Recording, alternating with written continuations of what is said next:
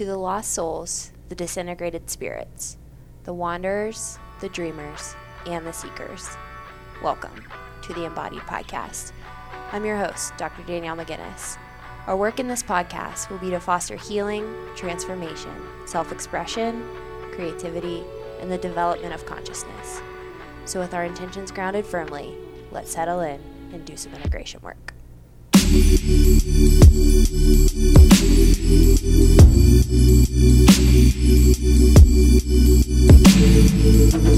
friends, happy Sunday and welcome back to another episode of the Embodied Podcast. If you guys are loving what you're hearing on the show, I would really appreciate it if you slid over to iTunes, dropped a 5-star rating, a written review, and just let me know what you are loving about the show, what you want to hear more of, what you want to hear less of. Of course, all feedback is welcome. That feedback continually helps grow the show and get the show into more ears and more souls across the world. So if you have done that, thank you so much for doing that. In today's episode, I wanted to briefly expand on the episode I released on Thursdays about shoulds and shame. And if you haven't listened to that, I recommend that you pause this one and go back and listen to that podcast first. Because something else that I noticed about working with my clients, the clients that primarily should themselves into feeling something differently than what they're feeling, often find themselves in very quote-unquote codependent experiences, and or another word for that would be people pleasers. And oftentimes I feel like the relation between what I talked about on Thursday and what I'm talking about today is when we find that our no is in a freeze state. Our fight response that we used as a child, be that disagreeing with our parents, throwing a temper tantrum, saying no. Saying no as a kid is just a small act into figuring out your sense of self. So that I-thou relationship, the difference between me as an individual and you as another person. When we experience shame from our caregivers because they disapprove of the ways that we say no, or we're trying to separate as our own distinct individuals.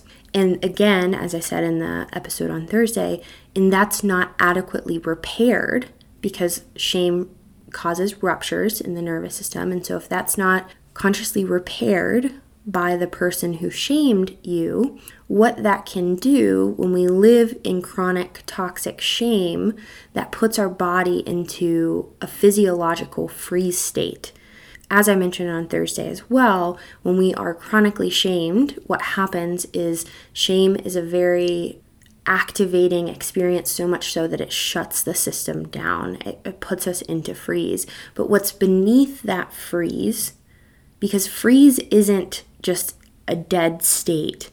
Freeze is the place we go when our fight or flight have gone so high that that's the last option that our nervous system has to protect ourselves and keep us safe. And so beneath a freeze response is a lot of thwarted fight or flight energy. On Thursday, I talked more about anxiety being beneath shame, but I wanted to kind of hit this from a different angle because there's so many different ways that this can manifest. But I often find this thwarted fight response beneath a lot of shame. We find the symptom that shows up, as I mentioned before, is often feeling very frustrated and very angry at other people's intrusions into other people's opinions, into our space.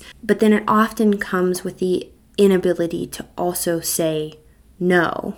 When our no's were thwarted as a child, and then we were shamed for that, it put that capacity to say no into a space in the nervous system that is, the perception is, well, it's not safe to say no, because saying no is attached to a lot of high energy emotion that my body cannot handle. It isn't until you start to reorganize those patterns and learning to say no in safe containers, in safe ways, and slowly start to access that frustrated energy, the anger, the resentment that is held there. There's nothing wrong with feeling frustrated and anger and resentment, because those things can be indicators of where there was a violation occurring, and if we didn't have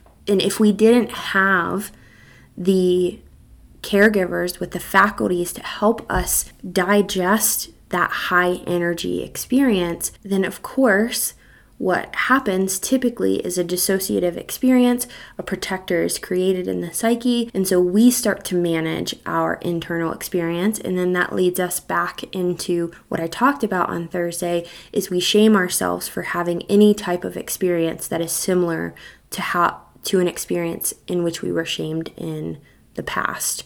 It creates this environment where we physiologically don't feel safe in our no's. We don't feel safe to put up boundaries because, we see this sometimes also with caregivers who have children and expect their children to be extensions of themselves. And when the child is starting to become their own individual, it threatens the caregiver. And so this caregiver becomes almost like this vampiric presence for the child.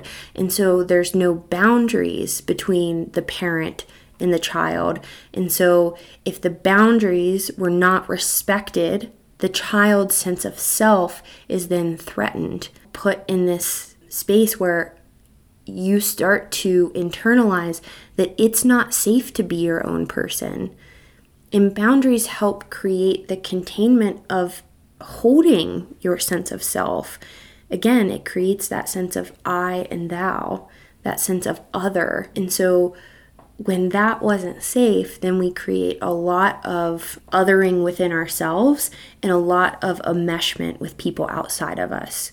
And so it's important for us to turn towards the quote-unquote symptom, because the symptom is the gateway in. Your anger is important. Your anger is advocating for you to turn towards your sense of self and see what is hiding there, what anger has to inform you about. And if we can strip that of any shame and any morality and saying it's not good or bad to feel angry, you just are feeling angry, and what is it within that anger that has the message for greater and wider consciousness. And that helps build a bridge from the ego that's processing all of this consciously to the deeper roots of the soul. And if we can get in contact with our fight and flight energies and learn how to wield them in a way, it's like learning to wield a sword, learning to wield your anger, right? Your fight energy, and learning how to contain that in an adequate way, which is something that we should have learned in childhood, but most of us didn't. And so when we're going through this work and doing our healing work, that's what we're relearning, how to contain that energy and complete thwarted fight or flight responses, and also learn how to be in those energies, the fight or flight energies, with a greater safety and a greater capacity. And so if you resonated with Thursday's podcast, I hope that you take into account some of today's podcast and start to just continue to ask questions. Do I see parts of me in this episode? What is it? Again, feel free to reach out, to send me a message on Instagram, head to my website, send me an email. Would be more than happy to to jam on this. And if there's something about these episodes that you want to hear more about, I also can continue to kind of pull on the threads of these topics because I feel like they're really important and I feel like a lot of people struggle with them. So I hope you guys enjoyed today's episode, and we will talk on Thursday. Bye guys.